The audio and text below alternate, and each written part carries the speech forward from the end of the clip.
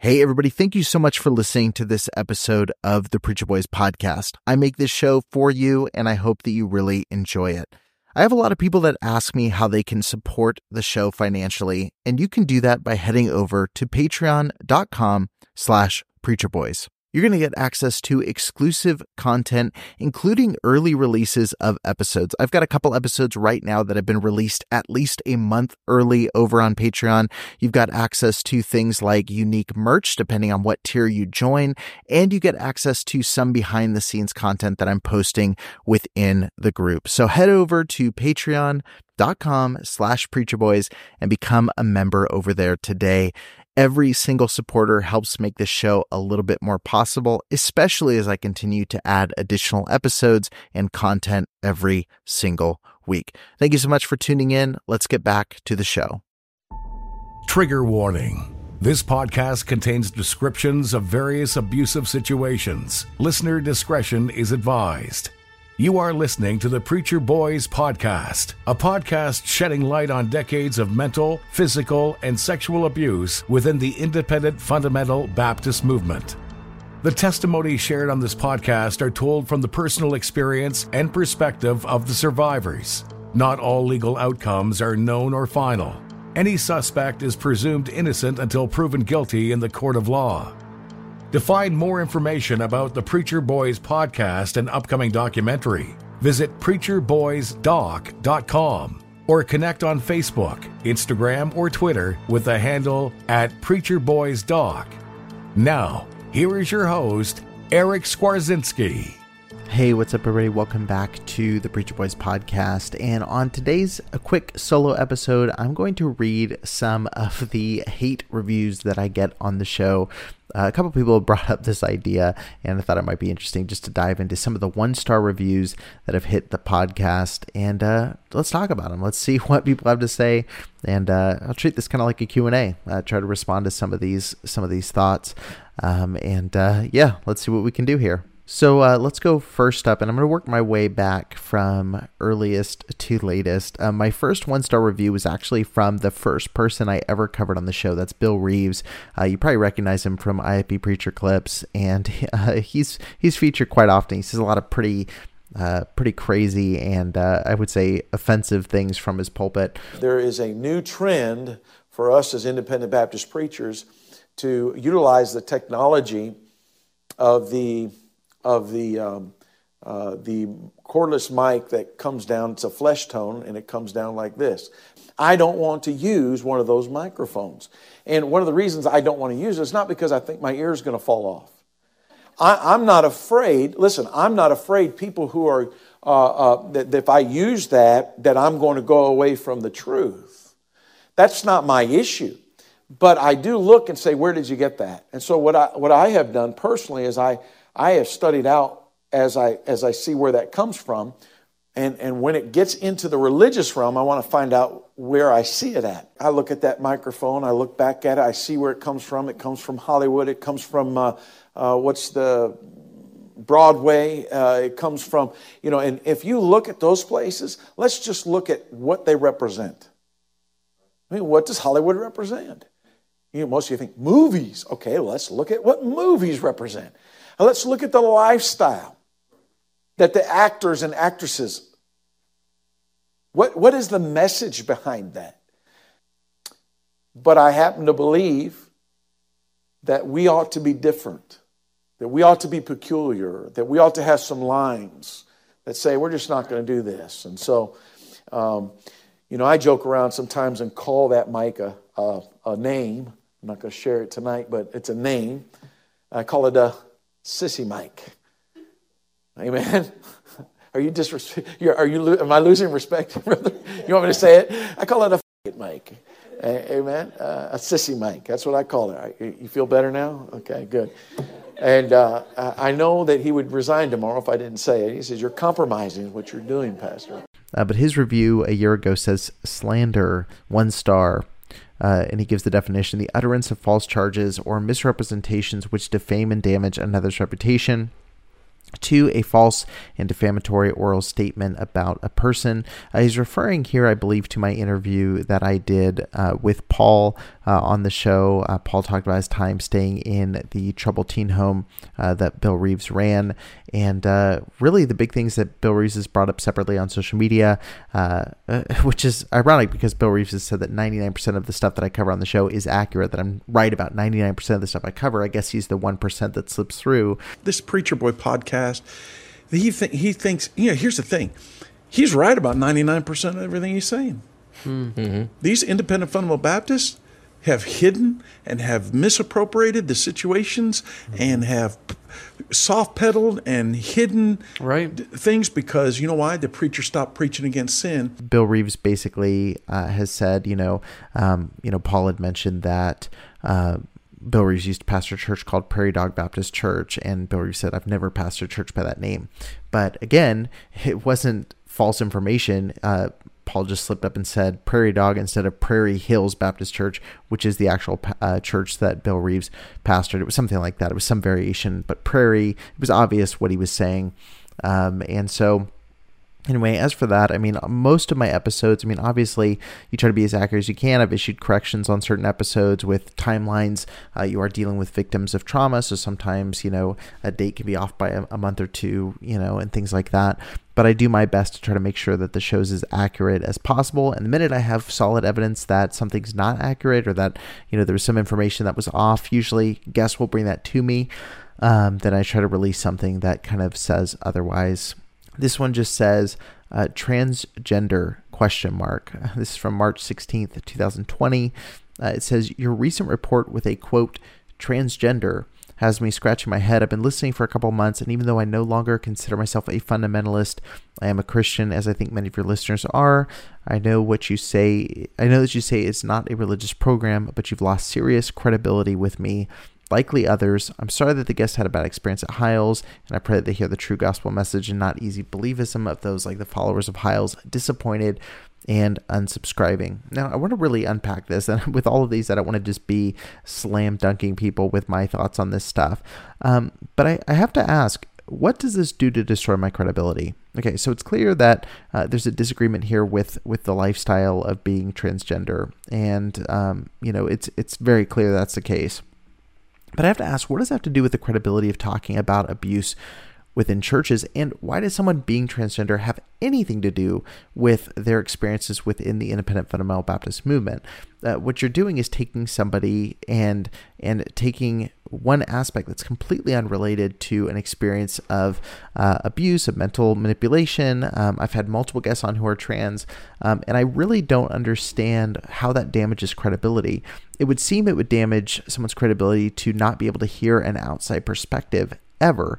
If you're in a situation, whether you're in the IFB, whether you're a evangelical, whether you're an atheist, if you're in a position where you're unable to hear something from someone who lives a different life than you, or who has different religious beliefs, sexual orientation, of a different gender, you fill in the blank. If you're so threatened by that you can't even subscribe to a podcast and hear that perspective, it seems like you would lose some serious credibility when it comes to having conversations about things, because you're missing large portions of the conversation due to your own beliefs. And again, everyone's entitled to their own beliefs. We live in America. Everyone can freely believe what they want to.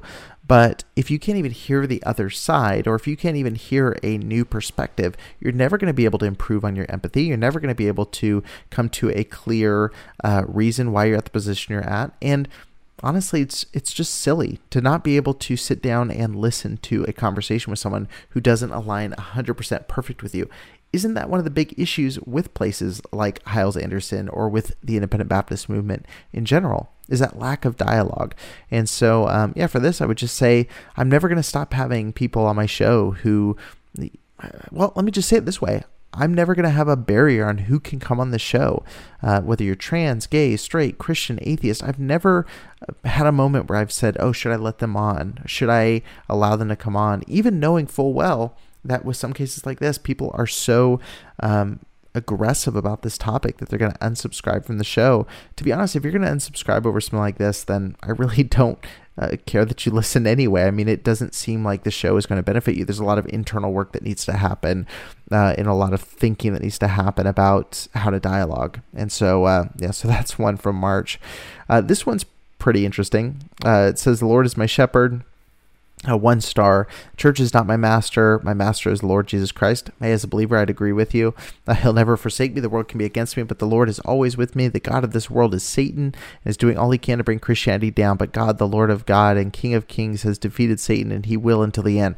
That's what Satan can do in our lives when we open the door to Satan, make him a ruler of our life. What a sad situation. I'm not alone. It does not matter what people can do to me because I have the victory in the Lord Jesus Christ. That's why I read my Bible. No one can make me believe their own philosophy, but what the Bible says. If I have a close relationship with the Lord, Satan does not have power in my life. Jesus won the victory over Satan and gave his life at the cross of Calvary, and with his death he redeemed me from my sins. Evil do not have power over me because Christ lives in me.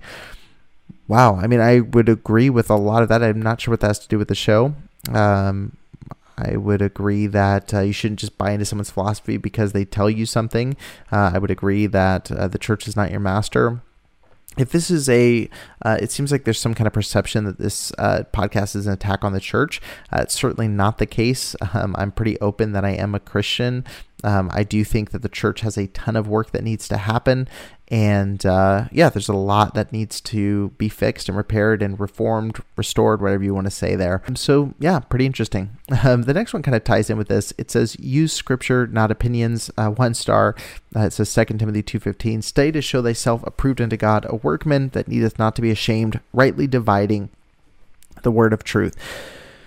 Look, I've said before, this show is not a straight up religious show. I'm not trying to evangelize people with the show. I'm not trying to convert people with the show. I'm really specifically dialed in on talking about abuse, and that's just the niche that I find myself in. There are people who do have evangelistic shows, apologetics, things like that. I think that's 100% fine, but that's not the purpose of this particular show. But I will also say, as a Christian that does input, into my conversations, that does come into some of the discussions that we have.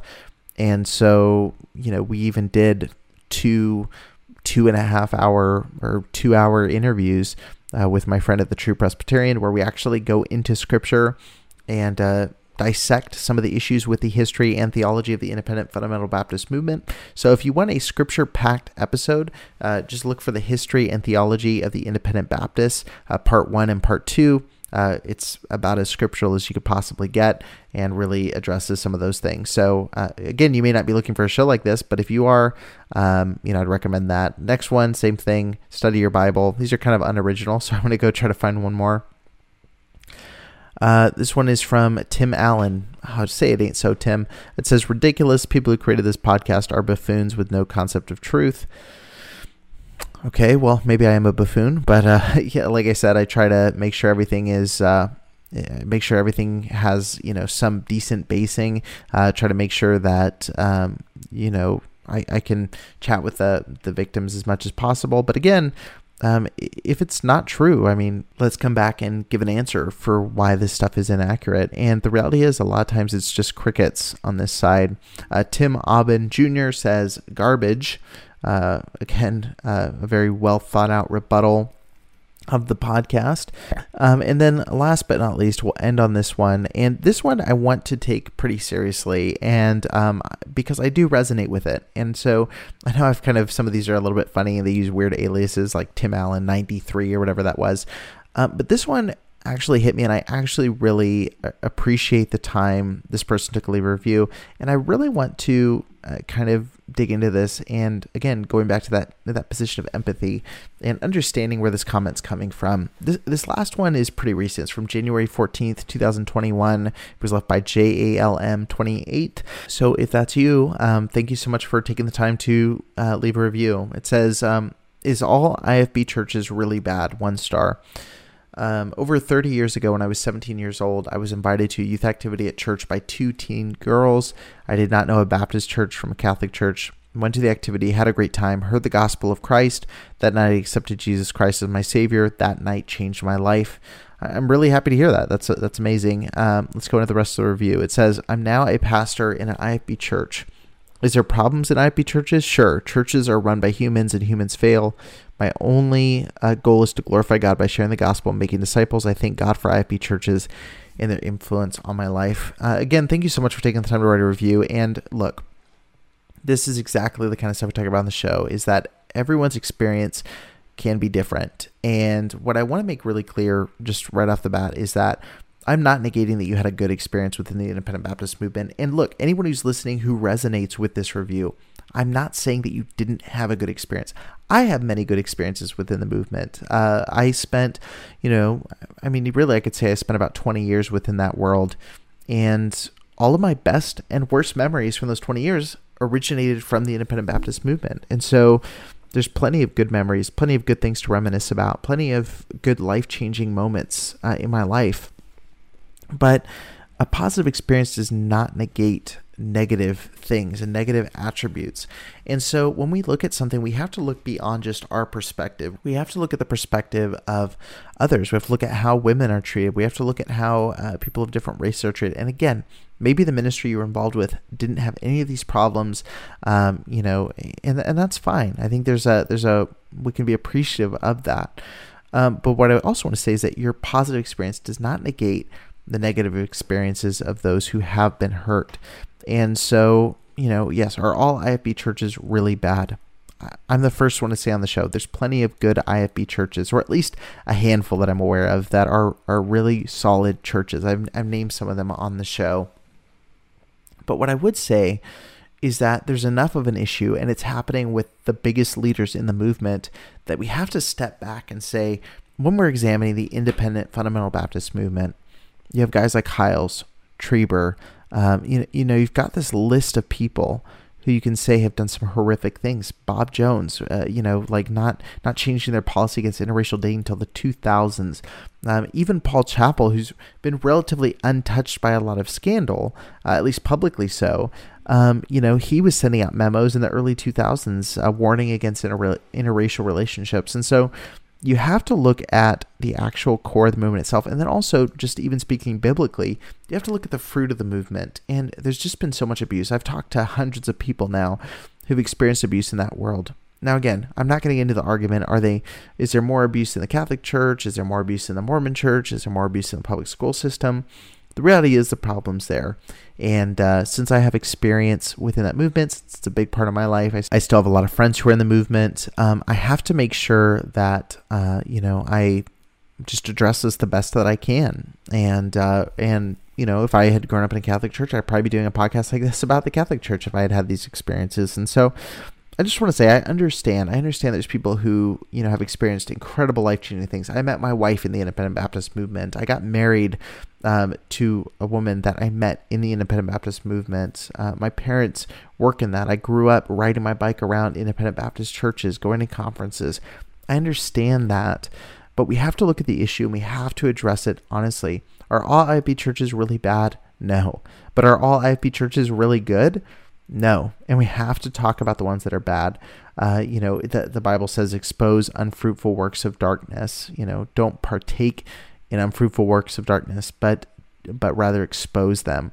And I think that's an important mission. And I would hope that, if you're watching this, if you left this review, I'd hope you understand that my goal is not to destroy every single Independent Baptist church brick by brick. My goal is to tear down a lot of churches that are violating the basic rights of human beings.